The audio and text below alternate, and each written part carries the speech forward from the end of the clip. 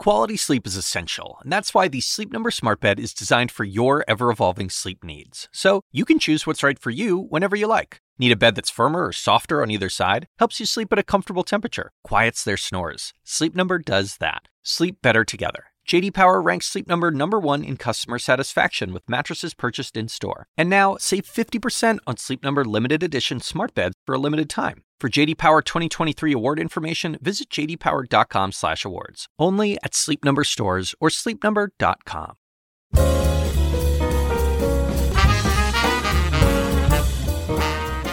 And now, from the University of Chicago Institute of Politics and CNN Audio, The Axe Files, with your host, David Axelrod.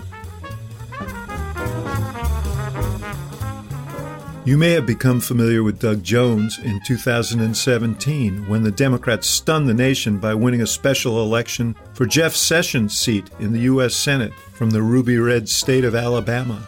But Jones made his mark long before that as the U.S. attorney who, at long last, brought 2 ex-Klansmen to justice for the 1963 Birmingham church bombing that killed 4 young black girls. That story and his whole life's journey from white steelworker's son in the segregated South to the man who avenged those savage murders is something to behold. I sat down last week with Senator Jones at the Institute of Politics, where he's a Fall Pritzker Fellow. Here's our conversation.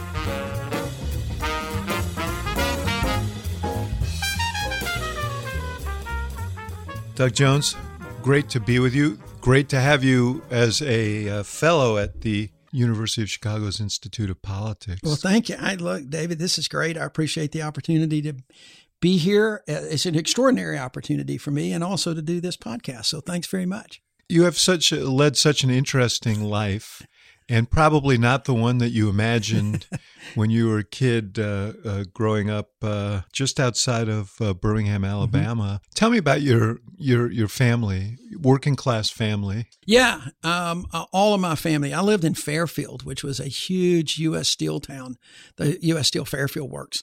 Just about everybody in my family, just about all of our neighbors had some connection to U.S. Steel. So it was a really pretty blue-collar town at the time, although Dad moved into some management at the time. You know, my grandfather still worked there. My paternal grandfather was a coal miner, an organizer for the coal miners. At one and your point. Dad was a union rep, right? He was a union rep for a time.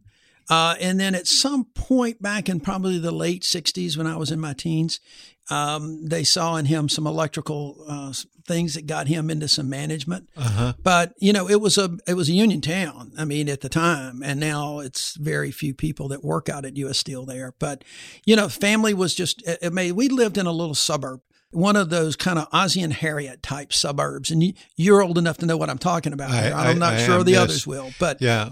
And we were the first to move in there. It was just an idyllic setting. But, you know, I grew up in a Jim Crow South that was very protected. I mean, we were totally protected from what was going on in most of the civil rights movement until I got to integrated schools. Yeah, I want to talk to you about that element of it in a second.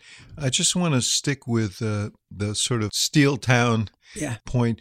All Democrats. Your family were all sure. Mm-hmm. The South was that's solid. what it was. Although when you look back, David, it's really hard to say.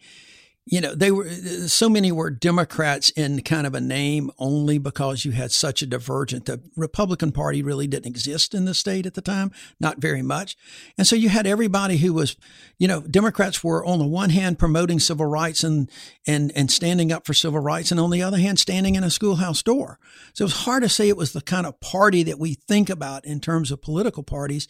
It's just that what everybody grew up with, from Franklin D. Roosevelt on through Truman and even Kennedy, it was during the civil rights era that started to change. I saw somewhere that you describing yourself as coming from a family of George Wallace Democrats. In the same place, I think I saw that your grandfather had a figurine of Bull Connor. Yeah. Tell me about that. You know, I was young, so I really didn't have a clue. I knew George Wallace, and I knew how fiery he was, and it was a states' rights kind of thing as far as I could tell. You know, my grandparents never indicated. I never saw hate in my household at all. But they lived and we grew up in a segregated world, and that's what they liked. That's what they thought was appropriate, and they tended to follow that. And, the thing with my granddad, he never, ever really said or did anything to me that was offensive on race issues. And I just happen to remember, it's just one of those little quirks that you remember from your childhood, seeing a little bobblehead thing. It was before bobbleheads, but it was just a little thing that he had in the back of the car. And I asked him one time, and he said, "Oh, it's just a politician." And that's all but it struck me years later. We should just, for those who don't know, we remind that. Yeah, Bull Connor was that, arch racist police commissioner in Birmingham, Alabama in the early 60s that sicked fire hoses and dogs on peaceful demonstrators trying to advance civil rights. Talk to me about George Wallace. I know you were young, but you grew up around him as a politician. Yeah. And I remember him, obviously, from that period as well, and when he ran for president several times.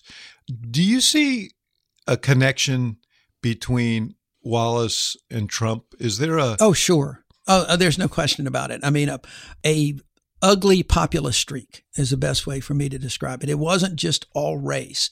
It was all grievance and, vitriol coming, but mainly grievance. It is George Wallace was always running against someone, always criticizing, whether it was the media, whether it was, in his words, those pointy-headed liberals. Yeah. It was always nothing but grievance and resentment that he tapped into with a very rural Alabama, still a relatively poor Alabama. And I see Trump doing that consistently. I mean, I think he rose to the presidency in large measure on resentment and grievance. Yeah. And class. It's this, all those to go together to me. They're part of the same bucket that you run on like that when you're playing to that grievance and hate and that sort of thing. All has to do with class. George Wallace was able to tap into so many of Alabama's insecurities.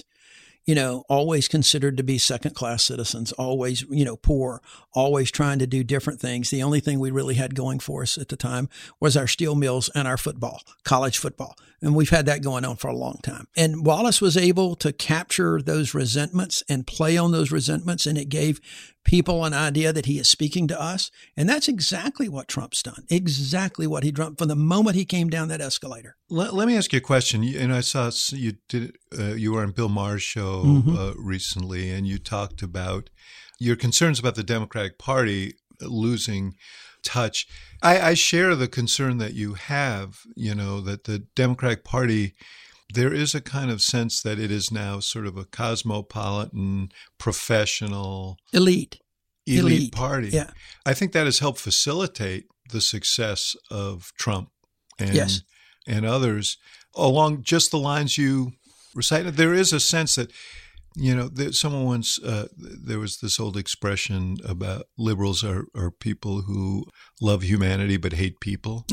And sometimes it comes across that way. Yeah, for sure. I think that really captures a lot of the problems that we have seen where people in Alabama have felt that the party was looking down on them for a while, and also taking care of others. I mean, make no mistake, that the Democrats have been for civil rights and equal rights, and they feel threatened by that to some extent. And Trump was able to exploit that. And I don't think Democrats have really been able to capture that message to bring those folks. All those folks used to vote Democratic because the Democrats provided them jobs. They provided them security. They provided all that they needed. Democrats built that middle class, and they did in Alabama. The Democrats put electricity in homes. The Democrats put water out there, brought rural hospitals to rural Alabama. But they've lost that. And one of the things I keep hearing from my Democratic friends a lot around the country, why do people vote against their interest in Alabama? And I have to look at them and say, well, who are you to say what's in their interest? Because their financial interest is one thing, but they may make sacrifices based on their community and their religion that's not in their financial well-being. And we do that, quite frankly, as human beings, we do that all the time. So don't look down on them. Let's just try to talk. Let's try to go where they are, figure this out, talk to them, and explain that Democrats are not the kind of political party that is going to rip away their community. And we in fact want to build on that community. Yeah, and I think there's just an element of conveying respect. Yes, no question about it. I think that's a very big component of this, and that Democrats in the past have often not done that enough. And the state parties have been neglected by the national parties to some extent. And it's been really hard to build. And it was hard for me to go into those areas because the first thing that folks want to know is, are you a Republican or Democrat? And you immediately get defined. And if they had just been able to talk and listen a little bit, you really, I think, can find that common ground. Just getting back to your story, when you were 9, 4 Black girls who were only a few years older than you were killed in a church bombing in Birmingham, just miles from where you lived. Were you aware of that? No, I may have been at the time, but I don't have that recollection now because, David, it was miles in a sense of distance, but it was light years in terms of my world versus their world. And so, again, you're not talking about an age of instant news on your phones and televisions. We had 3 TV stations that we got. And so it was very limited and it was very sheltered from me. My parents were sheltering me. They didn't want me and my sister to have to deal with that. The world was changing.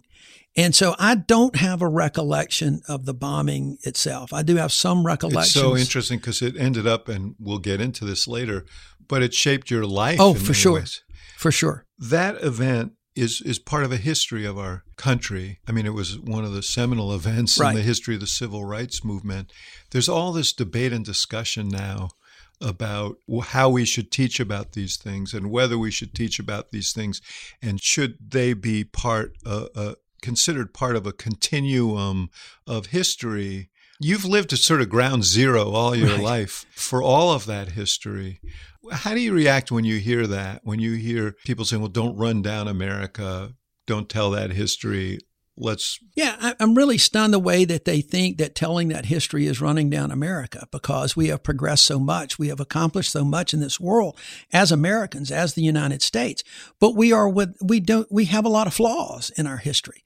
Every human being, every individual has their own flaws in their history that they don't really like to talk about, but sometimes they do and they learn from it. And I'm stunned. Even when I prosecuted the cases years later, even the African American community didn't know all of the history and all of the struggles that folks went through. You're giving away the joke, years later you would end up prosecuting 2 of the bombers, the white supremacist bombers, the Klansmen who bombed that church. And we will talk about that. But it worries me. It worries Absolutely. me. I think one of the strengths of a strong country and a strong democracy is the ability to look clear-eyed at your history, learn from it, correct the errors of the past, and understand what the ramifications of that history are.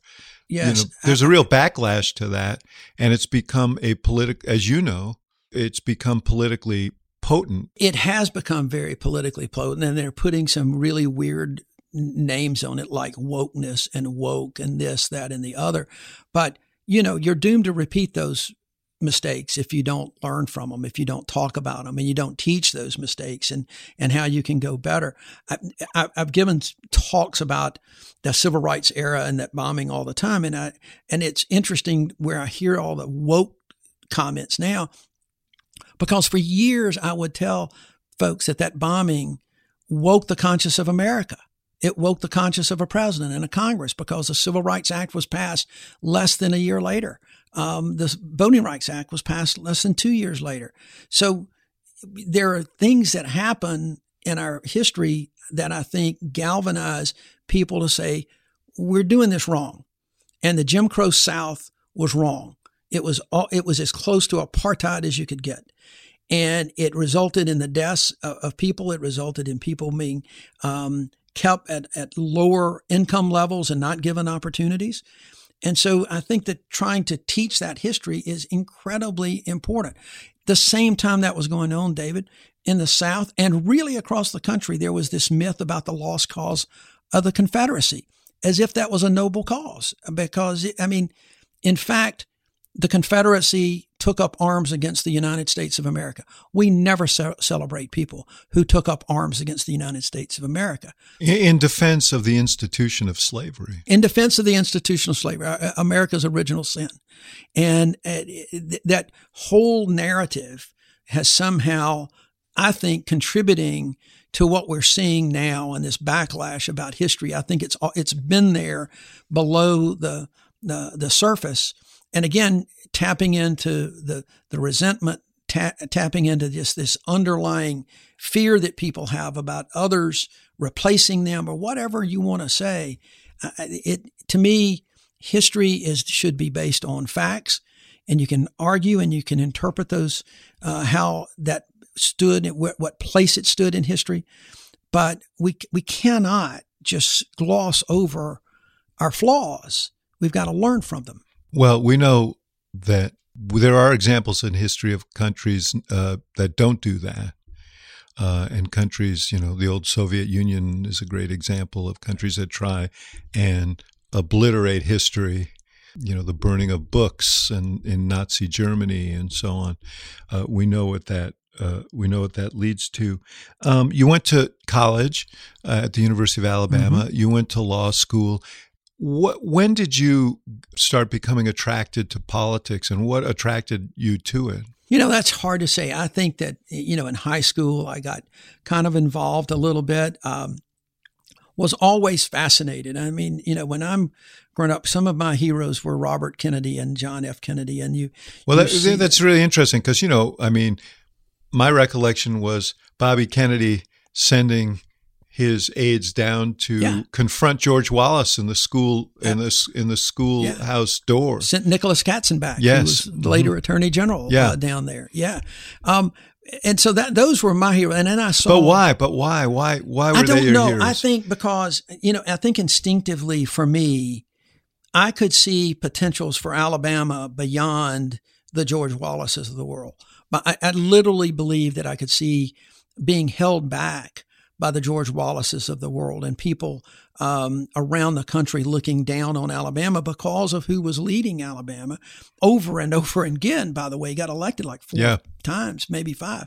And I could see beyond that. I could see a progression for people of all races, religions that I thought would be very good for the state of Alabama. And there was about that time in high school and college, you had this whole, what they then called New South governors. Yeah. You had the Dale Bumpers of the world and the Reuben Askews of the world. And they were, and in the Senate, you had folks like Sam Nunn and others. And it was a whole new generation of leaders in the South that were moving beyond civil rights into more equal rights as well as prosperity. And that really attracted me. And I got to know Senator Heflin, who, when he was Chief Justice. I think, by the way, Bill Clinton got elected governor of Arkansas while you were in law school. That's right. He got elected his first time when I was in law school. He came to the law school, was our law day speaker, traveled around with him. I picked him up, and, it was just me and one other buddy with the governor. And, and it was that young group of New South governors and leaders that I thought were really going to lead. And Alabama had a couple of those. Bill Baxley, who was Alabama's Attorney General. You slipped out of class to go watch him prosecute 2 others who were charged in the... One other, Robert Chambliss. Bill prosecuted Dynamite Bob Chambliss for the murder of Denise McNair in the church bombing. And I did. I cut classes in law school. Because I had this interesting interaction with William O. Douglas, Justice Douglas, when I was in college. And I asked him his advice on You're like Zelig, all these famous people. It was just incredible the way they passed. And I asked him his advice about being a trial lawyer. And he said, watch lawyers, watch good lawyers ply their trade, and don't imitate them, but just watch them and then understand. And so I did. I learned more watching those 3 or 4 days of that jury. And Bill, but Bill was one of those leaders. He was one of those, what I call the New South leaders at the time, that I thought could bring Alabama forward. And unfortunately, he got beat in 1978 for governor. by Fob James, and then he got beat again later on in 1986. Another politician that you met at the time was a young senator from Delaware who you got to introduce at an event there. Tell me about that. I first met Joe Biden. He was in his first term, and when I was in law school, he came and spoke. We had a really good speaker series at my law school in Birmingham. Guess. Yeah, no, he really had a good one. And he liked Cumberland. He had been there a couple of times before I got there. And I was just really taken. He was young. He and Jill had just gotten married. She came with him. And I just thought that his charisma and his politics, and the thing that I always remember was that he to me, he was the kind of politician who looks you in the eye and tells you what he believes and tries to engage in discussion about what you each believe. And at the end of the day, if somebody can't support him, he says, fine, vote anyway. Maybe we can do something on a different. And I was just really impressed from day one. And we just maintained contact ever since. He came, I was in 1988, which was 10 years after I first met him. I was going to be one of his co-chairs for the state of Alabama, and he came and we did a whole swing through Alabama, and it was just great before he had to drop out. Thank God he did, because he had that aneurysm right after. Yeah. We're going to take a short break, and we'll be right back with more of the Axe Files.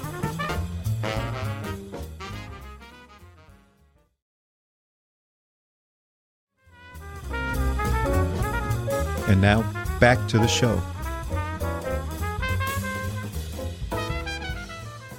I want to talk a little later about that instinct of, well, we could talk about right now, that instinct of his that you talk about that I think is very deeply ingrained, and one that was reinforced during 36 years in the United States Senate, which is, okay, we don't agree on this. How about on that? How about let's work on that? Yeah. Which is, to my mind, a great impulse in a democracy, very necessary. But it's a harder thing to sustain in a very polarized country. There are a lot of Republicans who don't think Republicans should work with Democrats, and Democrats who don't think Democrats should work with Republicans. Yeah, it's getting harder and harder to do that these days. I don't think there's any question about that. But it truly is what attracted me to Biden, very straightforward in his beliefs. But I always saw him, and I watched him work over the years, that he could absolutely do that. He would give people the leeway to talk about these issues. And it's you're talking about, I think Biden's always said, look, we really have objectives that are the same. We may disagree on how to get there. We have objectives about good health care, about a strong foreign policy, whatever it is. Now let's figure out the common ground that we've got to reach our mutual objectives. And I think he's been incredibly successful. That's why I think he was in the Senate as long as he was, that he rose through those ranks, that he did amazing jobs when he was chairman of various committees. And quite frankly, I think it's why he was elected at a moment in history.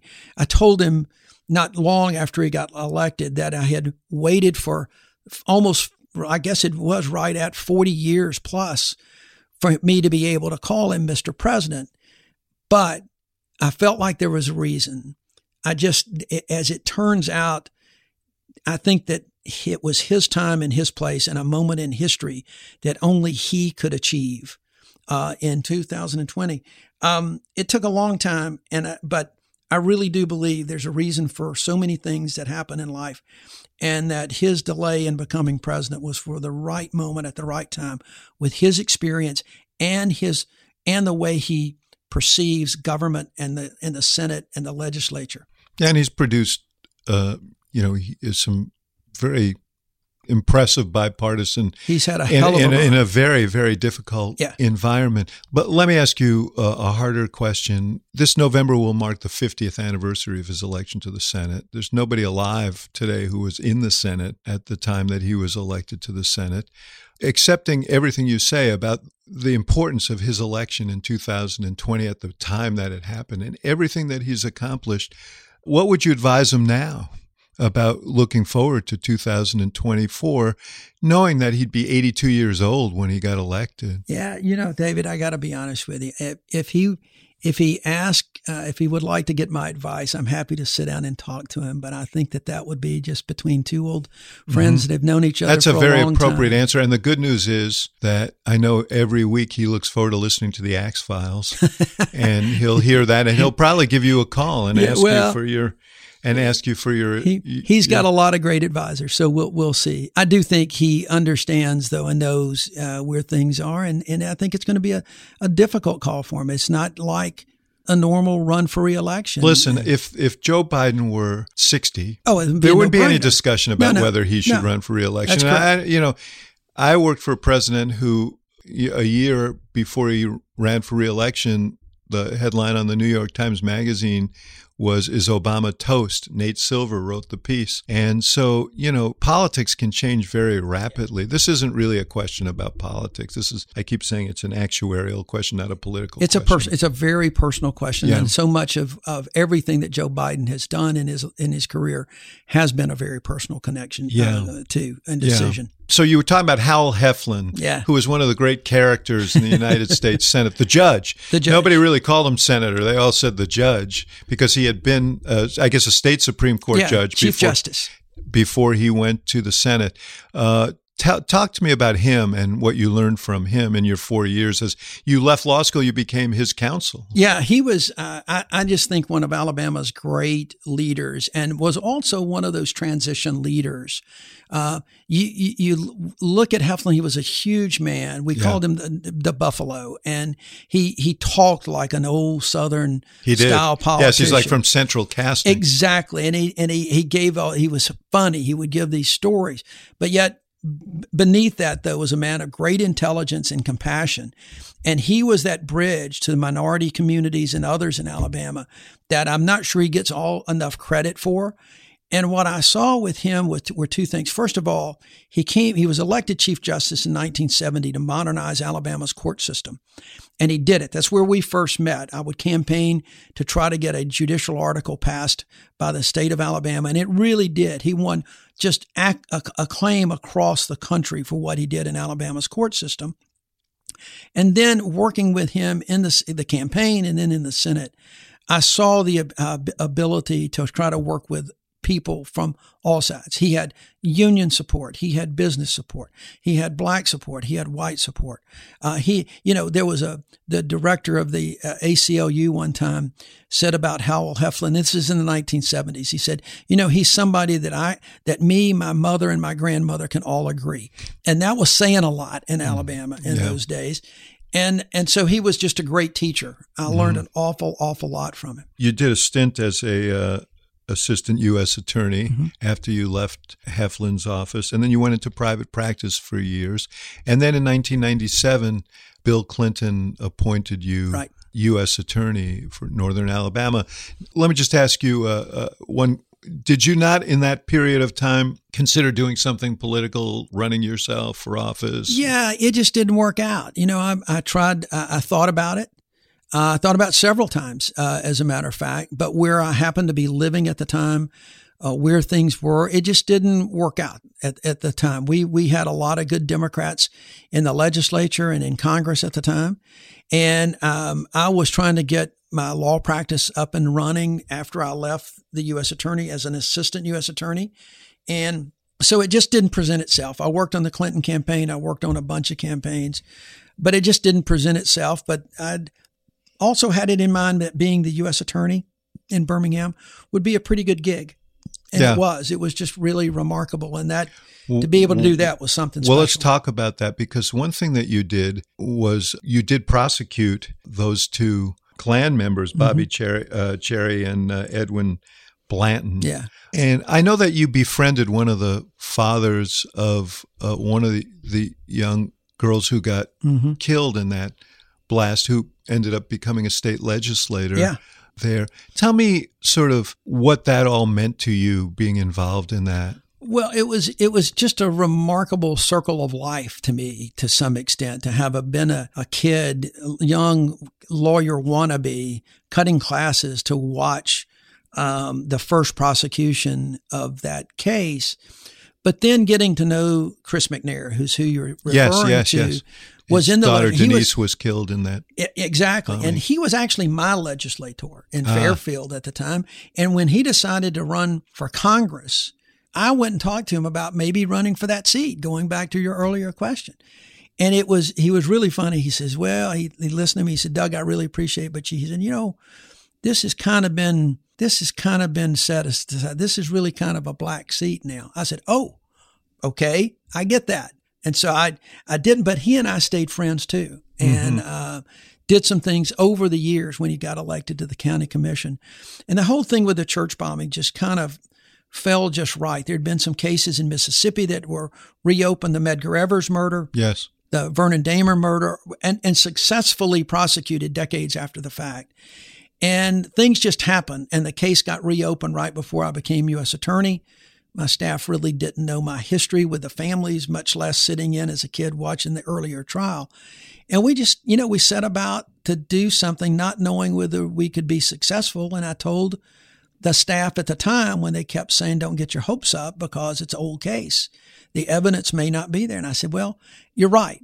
But if we don't do it now, it'll never get done. And I think this families and this community deserves our best effort, because there was a thought that the FBI had not given their best effort in the 60s. They, in fact, had, and just couldn't prosecute the cases. And so it worked out in an amazing fashion. Yeah, you get some helpful evidence. Cherry's ex-wife, I guess Blanton's girlfriend or somebody. Blanton's, a former girlfriend came forward. The real key in Blanton's case, though, was a tape recording, because J. Edgar Hoover and the FBI were putting tapes and bugs everywhere and getting that into evidence. And there was a challenge for us, but there was one tape where Blanton admitted to his then wife and one other person who he never identified of being part of a group the weekend of the bombing that was at this river right south of Birmingham, being a part of the group that was planning the bomb and making the bomb. And that was the real kicker for him when we found that tape. Cherry was a lot different. Cherry had made admissions over the years. He just got lazy. He got comfortable that he had gotten away with all this. Bragged about it into a number of people, over with an ex-wife, with coworkers and some things. We had 5 or 6 people that came forward, mainly from the media, that saw the media and called us and said, let me tell you what this guy told me one time 20 years ago. And what did it mean to you when you heard those verdicts? Oh, I can't describe it. I mean, I knew what it meant to Birmingham and my state and to the country. I think I underestimated a little bit, but you get, in a case like that, you really do get invested. And I tried my best to stay objective. I didn't talk to Chris McNair very much at all. I didn't talk to the families very much. I didn't talk to Bill Baxley, who had prosecuted the first case, because I felt like I needed to try to be as objective as possible. You wanted to make an objective judgment as to whether you had a case. Exactly. I knew that there might be a time that I had to go before cameras and say, we can't do it. But once you get over that and you know you're going to do it, you really get invested. You get to know those girls that died. You get to know their families. You get to see how the community is reacting. And when you hear the testimony of a parent who lost a child some 37 years earlier, you know what it means for victims. And that, as I said to the jury, that a mother's heart never stops crying for the loss of a child. Yeah, and you're a parent.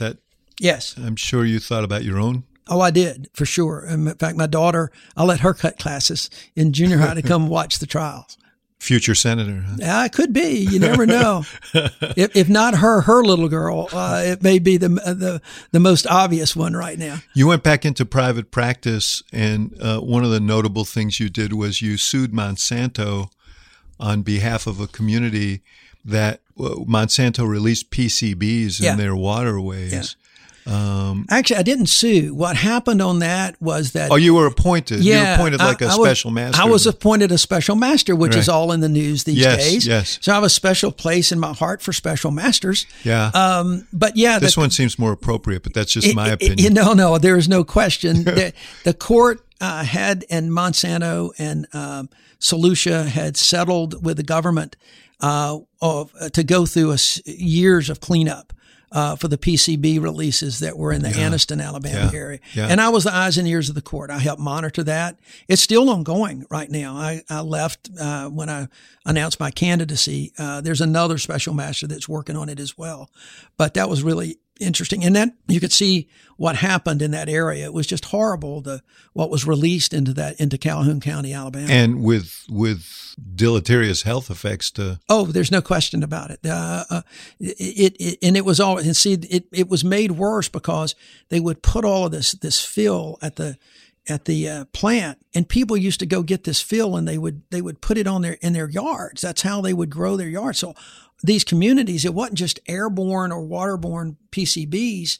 It was literally filled from the plant that people used to seed their lawns and get their lawns going. And so you had cleanup all over. They literally had to test lawns everywhere in Anniston. Let me just interject here. And since you raised the special master point, how much trouble is Donald Trump in? You know, it's hard to say because there is so much we really don't know that's going on behind the scenes. That's one of the things I keep reminding people. The criminal investigations are not January 6 committees that is done with open subpoenas and testimony and being able to video. So much of that evidence they may turn over, but you cannot use that evidence per se in a criminal case because there's no cross-examination under the Constitution. I think some of the evidence is getting to be pretty compelling, particularly down at Mar-a-Lago. Yeah. I was going to say there's one thing we do know. We do know that President Trump, when he left office, took at least 100 classified documents with him to Mar-a-Lago. Yeah. You were on the Senate Armed Services Committee, so you probably were privy to a lot of went to a SCIF, right, which are these protected environments in which you can look at this so that we couldn't even take our phones into the SCIF. I couldn't even take my little ear pods, that you wear to listen, the Bluetooth music. You couldn't even take those in there, and you couldn't take anything out. They kept a file with my name on it. If I wanted to make notes, they kept those notes in those files. I think that there is some great risk to him down there, in part, David, because everybody knows what confidential material is. Everybody knows what top secret material is. Everybody understands the nature of all that. When you get into the things of January 6th and sedition, and you get into things about inciting riots, I think it can get a little blurry sometimes and a little fuzzy. But it seems to me that they're building a pretty strong case that is to some extent consistent with what I saw with Donald Trump as president, just a complete lack of respect for institutions of government, for protocol, for rules, and sometimes even laws. It's why I voted the way I did, as guilty in his first impeachment. And it's interesting because what you're seeing sometimes, you see so many things repeated with Donald Trump. We talked about this yesterday. You see so many things repeated. And what concerns me about Mar-a-Lago is not whether or not Trump's going to get indicted. The courts are going to take care of it. The DOJ is going to do what they're going to do on that. But it does concern me from a national security standpoint and what was in those blank folders that were classified information, and where's that documentation now? That troubles me a lot. Yeah. Let me ask you, though, beyond national security, from a standpoint of just the republic, Right. If you were the Attorney General, and you almost were the Attorney General, we know you were heavily considered for that position, probably got penalized for being too close to the president. You have to weigh a couple of things, don't you? Yes. Oh, yeah, for sure. You have to, because the weightiness of indicting a former president, it's never happened before. Nixon was pardoned by President Ford. And Trump already has said, well, this will tear the country apart if they do this. And he would probably make damn sure that it would. But on the other hand, we have this principle that nobody's above the law. Right. And every norm you break, every principle you abrogate, very hard to put that back together again. So really what do you do? I think it's going to be a very difficult decision for the Department of Justice and ultimately the Attorney General. Ultimately, the Attorney General will make the final call on that. I say make the final call. The ultimate call is whether or not a grand jury will indict. And I know people say that, prosecutors indict a ham sandwich. Right. Well, that's not always the case. But I think the AG is going to really weigh this very heavily because there are pros and cons from a very historical and policy perspective. But at the same time, I don't think that comments like Trump made concerning riots, or that Lindsey Graham made about riots, or that it'll tear the country apart, I don't think they're going to use that as the determining factor. I think they've got to look at the law, the evidence, whether or not they can prove it in that jurisdiction beyond a reasonable doubt. There's a lot of things that they'll have to look at like this. It's not going to be an easy call, though, despite what the evidence might show. We're going to take a short break, and we'll be right back with more of the Axe Files.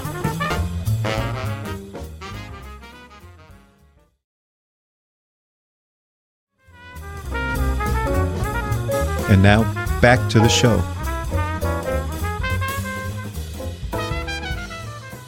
As someone who prosecuted white supremacy and white extremism in the past, how concerned are you now about a resurgence of extremism? Oh, David, I've been concerned about that for a long time. I mean, even before Trump, even before he really brought it out from under the shadows some, I think, I've been concerned. I think it's a combination of when the courts and others started rolling back voting rights, it empowered people, I think, to try to do some things.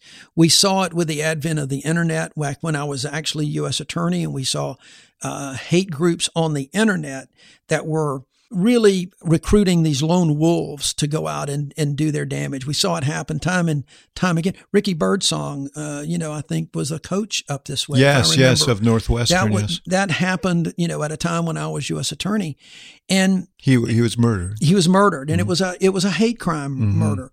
And there's always been a reluctance. You actually you took office not more than a couple of years after the Oklahoma City bombing. So. Yeah, it's all of that comes into play. And what, by the way, we should point out, and I didn't mention it, one of the other people you prosecuted was Eric Rudolph, who was the abortion bomber who bombed the Olympics in 1996. Yeah, he was it 96? Yeah, it was 96 Olympics in Atlanta that he bombed in Centennial Park. Right. One lady died. And then a couple of years later, in 98, I'd only been U.S. attorney 5 months when he set a bomb off at a women's clinic that performed abortions, killed an Alabama Birmingham police officer, badly wounded a nurse. And so you see this kind of proliferation of these kind of hate crimes, and it goes beyond race now. It goes into religion, like against Muslims. It goes beyond just pure race. And I have been concerned about backsliding in civil rights for some time, but we've certainly seen a rise of the white nationalist fervor, hate crimes across the country, anti-Semitic crimes across the country. And I know there's a lot of focus on that now to try to figure out what to do on that. But it's a growing problem. The radical right, there is violence on both left and right, but clearly the radical right is responsible for more of the extremist violence in this country. And that's something that I think, unfortunately, Donald Trump stoked by telling the Proud Boys to stand by saying that there were good people on both sides in the Charlottesville incident. I mean, it's just stunning, and people feel empowered. A lot of enablers. Enablers, but and I go back to where we were, David, talking early in this podcast about where I grew up. I saw the same rhetoric coming from Bull Connor. I saw the same rhetoric coming from George Wallace, and it was dog whistles. It was telling these folks that it's okay to go commit crimes against black folks because we're not going to do anything. And they didn't. And that was a real problem. And today's dog whistles are often done in ways that I'm not sure people even mean to cause that violence.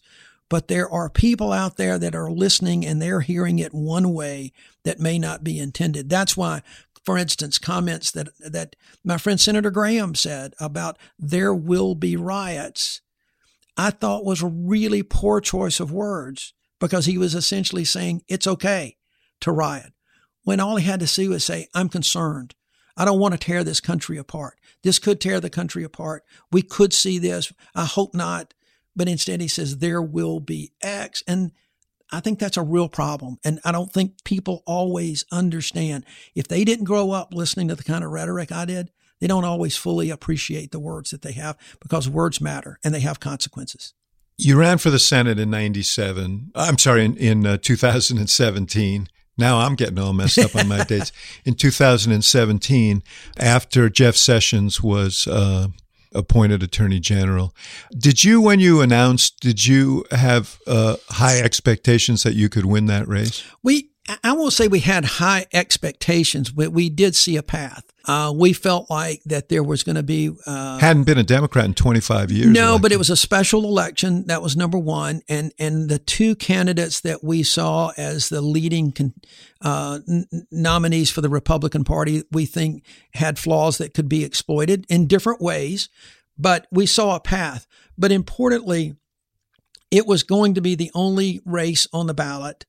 It was not going to get bogged down by a governor's race or presidential races.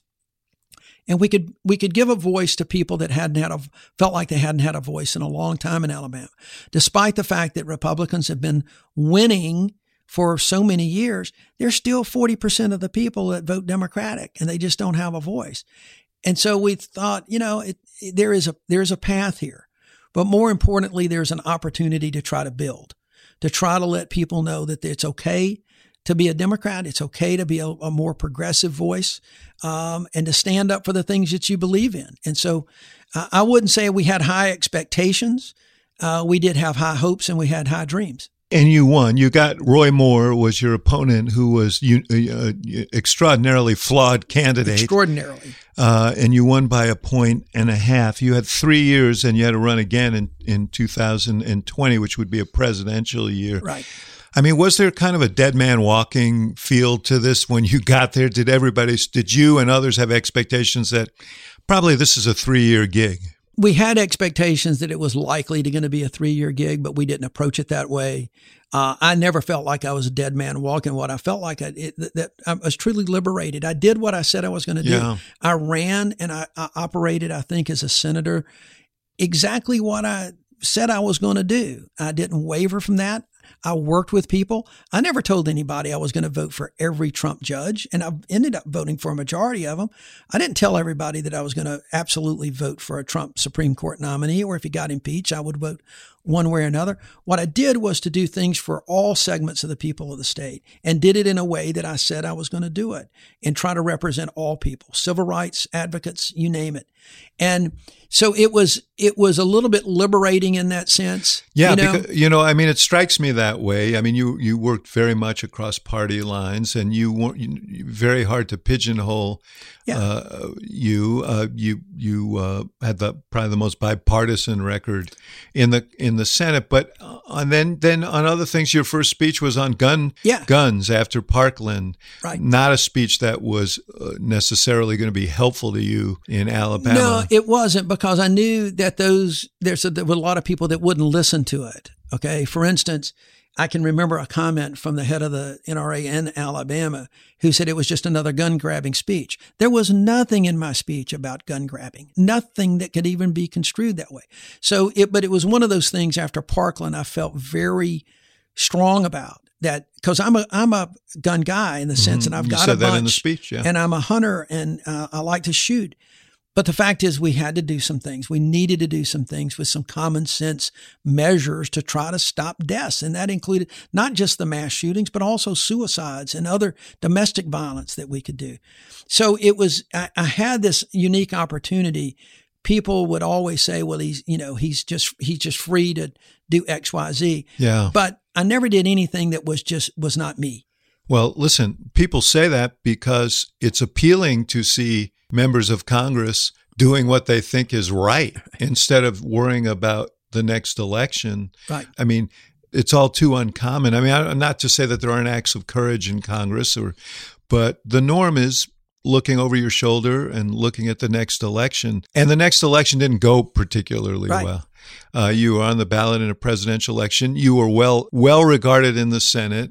I suspect well liked in your state, and lost by 21 points. Yeah. To Coach Tuberville from Auburn, who wouldn't debate, wouldn't do interviews, How deflating was that? Or were you prepared for it? Oh, I was prepared for it. I don't think my family was as prepared as I was, but I was prepared for it. I've been in politics a long time as a worker bee and a staffer and everything else. And so I knew where things were and how things were going to end up going. And I knew that if I could ever get Tuberville or Moore, he didn't debate either, on a debate stage and people could see some of the things. We were also campaigning in COVID, and that made it really difficult to get out. So, by the time the election rolled around, I knew exactly where this was going to go. And I was prepared for that. I left office as U.S. attorney. I mean, I'm a big boy when it comes to politics. And, but I'm often asked, would you do anything different? And the answer, I've got a couple of votes I would probably do different, but they're not votes that cost me the election by any stretch. The couple of votes you cast were against Supreme Court nominees. One of them was Justice Kavanaugh. Looking back, do you think that he willfully, intentionally misled the Senate on Roe versus Wade? I'm not going to go there. I know that so many Democrats say that they ought to be impeached for perjury. Yeah, I'm not asking if he should be impeached. Yeah, no. What I heard from all of those justices was a standard line that Roe versus Wade is the settled law of the land. And it was. There was nothing untrue about that. He never said one way or another, neither did Justice Gorsuch or Coney Barrett, that they would vote to overturn it or they would uphold it. They never said that. They parsed their words very, very carefully in a manner that's been done over the last 20 years. And people, David, there is a line from the judge in To Kill a Mockingbird who says, people see what they want to see and hear what they want to hear. And that's what happened, I think, a lot with those. And if you just look at the words and take away who said them, you'd never really know who made that comment because it was very plain and generic. And I hate that some friends of mine that voted in favor of Justice Kavanaugh feel betrayed. But I think they were kind of wanting him to say, and they heard what they wanted to hear. You also voted against Justice Barrett, and you did it because Mitch McConnell had slow-walked Merrick Garland's nomination on the theory that let the people vote, right, and then sped this one up right before the election of 2020. How much damage did all these machinations do to the court as an institution? I think the court has been significantly damaged with the politics surrounding the nominations of some of the justices, including, what Senator McConnell did by holding off and not even giving Merrick Garland a hearing, not trying to move on that at all, just controlling and not giving him a hearing. And then because if he had given him a hearing, if he had gotten a vote, he very likely would have won that I think vote. he very well could have done, although he would have had, at that time, he would have had to get 60 votes in the Senate. Right, and I don't think McConnell would have nuked the filibuster for Merrick Garland. Right, of course. So it remains to be seen. But when it came time for Justice Coney Barrett, I just could not do that. I knew she had the votes to pass. And so it was one of the rare, I think I took 2 protest votes. One was on another judge in a spot that had been held open for 7 years by Ron Johnson in Wisconsin. And then this one, I just said, no, I cannot do this. It doesn't. And I made that announcement before the president announced his nominee. And Susan Collins, my friend, who I worked with on the other side of the aisle a bunch, did the same thing. I meant to ask you this about your campaign. One thing that happened in your campaign, people don't take into account the impact of campaigns on family. Yeah. And your son Carson wrote an open letter to the state Senate of Alabama because they suspended the issuance of marriage licenses rather than issue them to gay couples. And he's gay. Yes. How did you react when he wrote that letter? I was very proud of him. I mean, that's the kind of thing that I think more people need to stand up, whether you're gay or not. When the legislature reacts in a way like that to take away, I mean, it's just silly. It was just a silly reaction to something that was now the law of the land.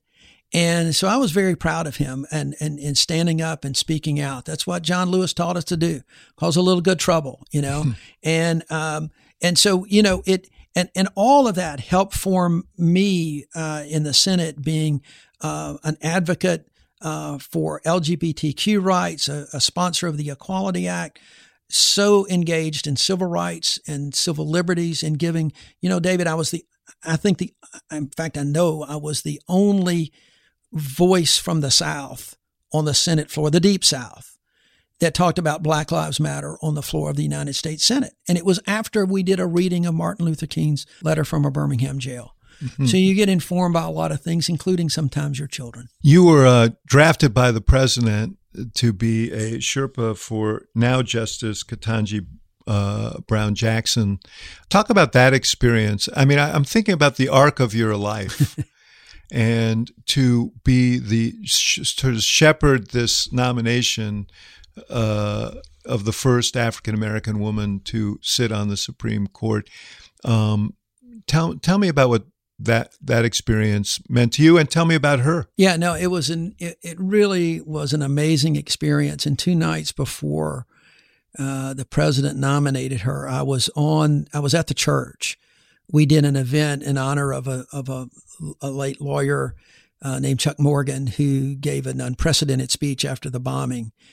And I'm sitting up there where the pulpit is. They had moved it out for this panel that we were having, and there was a big crowd there, and including one of my panelists was the sister of one of the girls, Lisa McNair, whose sister Denise died, and it just really struck me about where I had been. And you had this, what I would call the son of the South, that not only kind of brought justice to those families and really to bring justice a little bit for Birmingham and let people look at Birmingham and Alabama in a little bit different way. And then they did that again when I got elected in 2017. And here I was, about whoever the nominee was going to be. To be the Sherpa for the first African-American female was just overwhelming. I mean, it was... I told your wife, Louise, last night when we were at dinner that one of the most memorable things I recall from the 2008 campaign was being at the convention in Denver. And I was standing next to another son of Alabama, Robert Gibbs, the press secretary, who was very close to Senator Obama, traveled with him and so on. And Robert's a very hard case, right? But I look over when Senator Obama's giving his acceptance speech, and I see tears rolling down Robert's face. And I knew what those tears meant. I knew that they were tears that were born of his memory and the history of where he came from. Yeah. And he knew what this meant. And David, I want to tell you a quick story about election night, because I had a number of candidates that I was following on election night in Birmingham, but I ended up going over to Boutwell Auditorium. That's where they were having the victory party for Obama. Boutwell Auditorium was the site of the Dixiecrat Convention in 1948. It was the site of where Nat King Cole got beat up just to come to Birmingham. But they were having it there. And I stayed through a little bit of the acceptance speech, and I'm walking out and I go across the street to go to another event.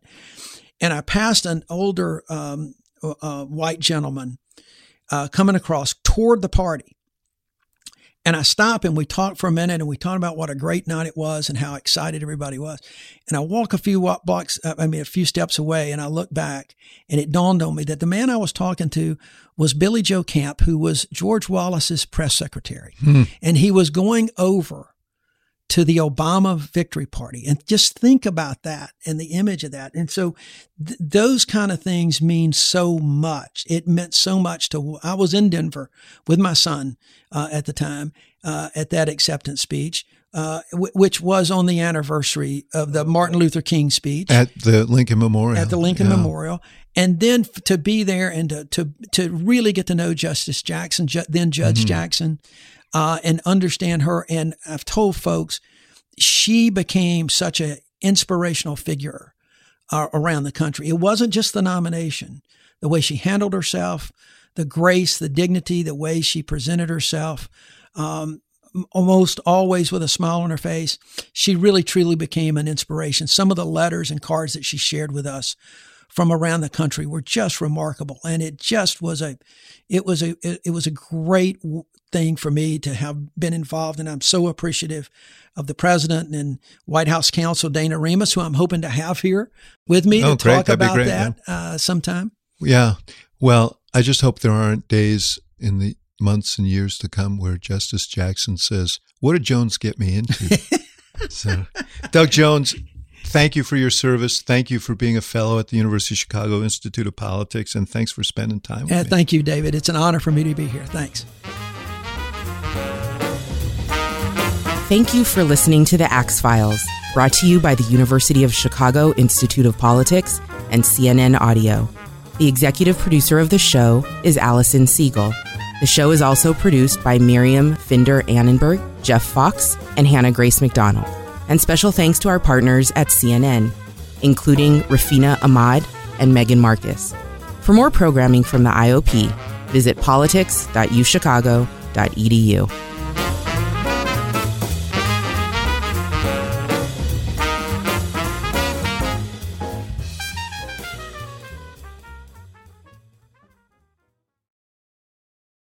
Quality sleep is essential, and that's why the Sleep Number Smart Bed is designed for your ever-evolving sleep needs. So you can choose what's right for you whenever you like. Need a bed that's firmer or softer on either side? Helps you sleep at a comfortable temperature. Quiets their snores. Sleep Number does that. Sleep better together. J.D. Power ranks Sleep Number #1 in customer satisfaction with mattresses purchased in-store. And now, save 50% on Sleep Number limited edition smart beds for a limited time. For J.D. Power 2023 award information, visit jdpower.com/awards. Only at Sleep Number stores or sleepnumber.com.